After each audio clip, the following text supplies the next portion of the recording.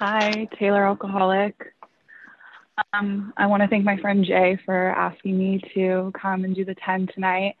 I'm really happy to be here and welcome to everybody that's new and counting days. Welcome if you're loaded. I love that you guys did all the months for the chips. That was cool. And happy birthday, Karen. 1 year is incredible. My sobriety date is November 15th, 2014. And I'm very excited to be taking 6 years in a week from now. It's so interesting. I love that you had all the girls like at the house read the different readings, because I haven't been to a physical meeting since March, and to like hear the chanting at the end. Like we chant in AA. Do you guys remember? Like that's the thing we do, and like we hold hands at the end and like do all that, and it's just like those little nuances of AA that I miss. And but I've really been able to get into the Zoom world and really appreciate it and be really grateful that this actually came to be. And I really appreciate that. And yeah, so it's interesting too when you were reading all of that, and I was thinking about like my alcoholism and how that looked for me. I'm actually from Orange County, and I grew up in Huntington Beach, and you know, I came in on a court card because I got 2 DUIs, and that first DUI when I was 21, I was doing a lot of drugs at the time, and there was no way at 21 you were going to tell me I was an alcoholic. I didn't want to believe you. And I remember telling my parents that I would be able to stop doing drugs, and I was able to do that. And those next 2 years that followed was really just like the incomprehensible demoralization that like comes with what my alcoholism looks like, and really just that downward spiral of really understanding it for me. And yeah, I got that second DUI when I was 23. And my mom used to like be really aggressive and really upset with me a lot over like my drinking and my using. And I remember like trying to get sober, and her telling me that she thinks that, you know, maybe you need to find God, like maybe this is something that needs to happen for you. And I was just like, that's definitely not anything that I wanted to do or any feeling that I had towards it. And I can say that, you know, through these last almost 6 years of sobriety, like one of the greatest gifts that I've gotten here is the relationships around me have changed. And it's only just like a direct result of me changing. And that relationship, especially with my mom, was really, really difficult before I got here. And I've been able to really like mend that relationship and not just think of her as, you know, this terrible person. I look at her as like a sick child of God. And yeah, so I got that second DUI, and she came to see me in jail. And that was like the first time that it wasn't just like that frothy emotional appeal that it had been for so long, where it was like, you know, I have a spiritual malady, like I need you to give me a spiritual solution. And she didn't have that for me.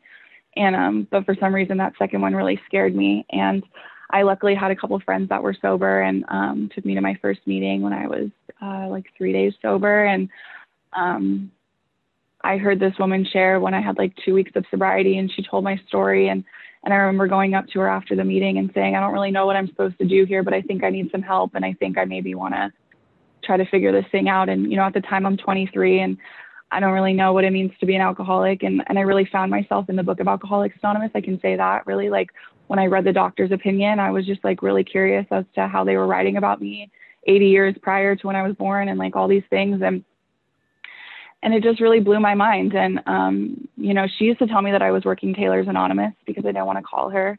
I didn't work the steps with her. She would find out things about me through the meetings, including my decision to move up to LA.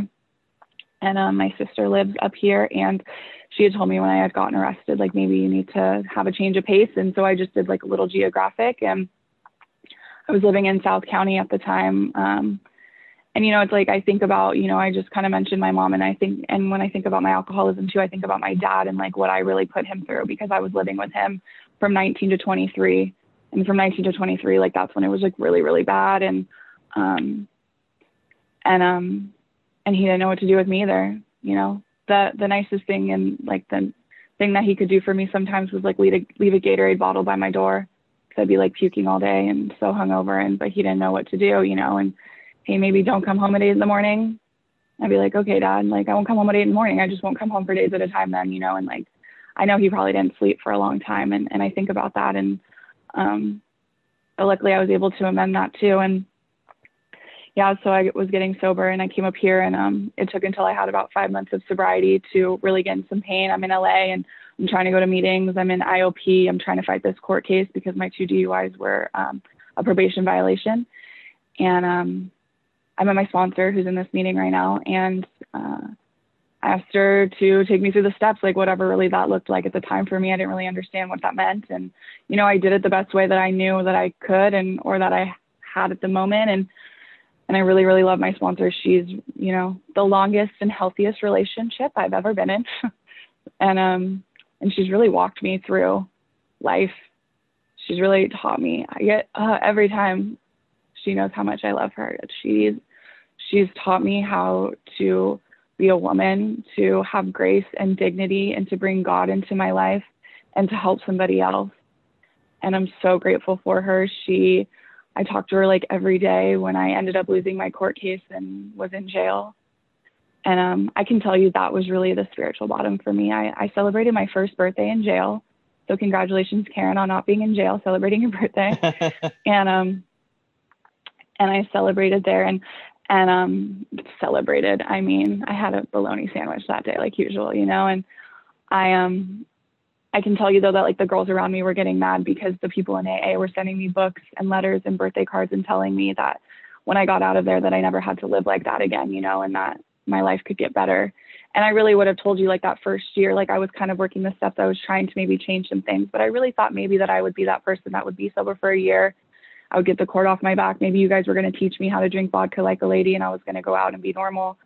And, well, God damn it, after a year of sobriety, you guys gave me a little bit of a life and some peace of mind. And, yeah, so I got out and, yeah, that's like honestly, like really when it started for me. And, I was really eager to finish my steps and I did at about 18 months of sobriety. And ever since then, I've really just been on fire for Alcoholics Anonymous and like what it's given to me and realizing too, it's so interesting, like how I said at the beginning about having this relationship with God. And, you know, I really fought that the first 5 years of my sobriety. And I would sponsor women and tell them like, you need to be praying and meditating in the morning. And like, I wasn't praying and meditating in the morning. And I would go to meetings and I would sponsor and I would fellowship. And I was probably doing pretty much everything besides trying to enlarge my spiritual life. And I was very aware of it and very vocal about it. And really thought I could just do it that way. And it took until last year where I almost picked up a drink and realized that needed to change for myself. And this last year of my sobriety, like besides the fact of everything that's going on the outside, like I have never felt better on the inside, specifically this last year. I pray and I meditate and I read every single morning. I really have a conscious contact with a God of my own understanding. And, you know, it's funny because it's like I went through those steps that first time and I've only gone through them once with my sponsor. But the way that I was taught is I go through them and then I take other women through them. And I can tell you that I've probably had more spiritual experiences taking other girls through the steps, listening to 5th steps and 6 and 7s and listening to them tell me that they went and made an amends to somebody that they never thought they would. And that's really what we get around here too. And, you know, and my dad who would leave me Gatorade bottles by my door and stuff, like when I made amends to him at 3 years sober, he's not like really big on words. He's more of an action guy. And when I sat him down and was telling him, you know, I need to sit you down. I need to tell you that I know what I did. And he's like, you don't have to say anything, Taylor. Like, I see it. I've seen you change.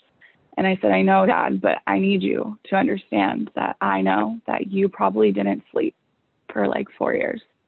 And especially when I was in jail and you had to come see me there and what I've put you through, you know. And I made a promise to myself when I was getting out that I would never be in handcuffs again, you know, and I've been able to like change and then the people around me have changed. You know, I used to say that I would have like seasonal blowouts with my mom and it's like such a rocky relationship, like oil and water. And I don't think I've had a blow up with my mom in 2 years. And she got really sick this summer and I was able to be there. And, I don't know, like I've just been given like a little bit of peace of mind and some clarity. And I really want to say too, maybe some like self-esteem too, that I never really expected to have and some self-respect, you know, and the things that I did before, like I know I didn't really talk about how I drank, but it's like, I only have a few minutes and I'd rather just tell you that I have some peace of mind and some clarity today.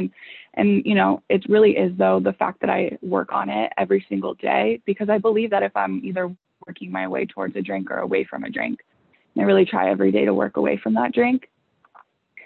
And it's all really because of the steps and the fact that I have a sponsor who I try to be current with as much as possible. You know, I don't keep any secrets from her. And then usually for the most part, I try to answer the phone as much as possible when someone's calling me, because that's what she taught me. You know, she would always answer the phone literally on the first or second ring always. And I can't always do that, but I always will try, you know, to like be that hand, you know, to help another girl. And I don't know, my life is like probably really simple and probably looks a lot the same on the outside than it did 6 years ago. But like the overhauling and the spirituality that I feel inside is just like nothing that I would have expected. And it's kind of like, unless you've experienced it, you don't know. So I hope all of you can experience that if you haven't already. So I'm really grateful to be here, and thanks for listening.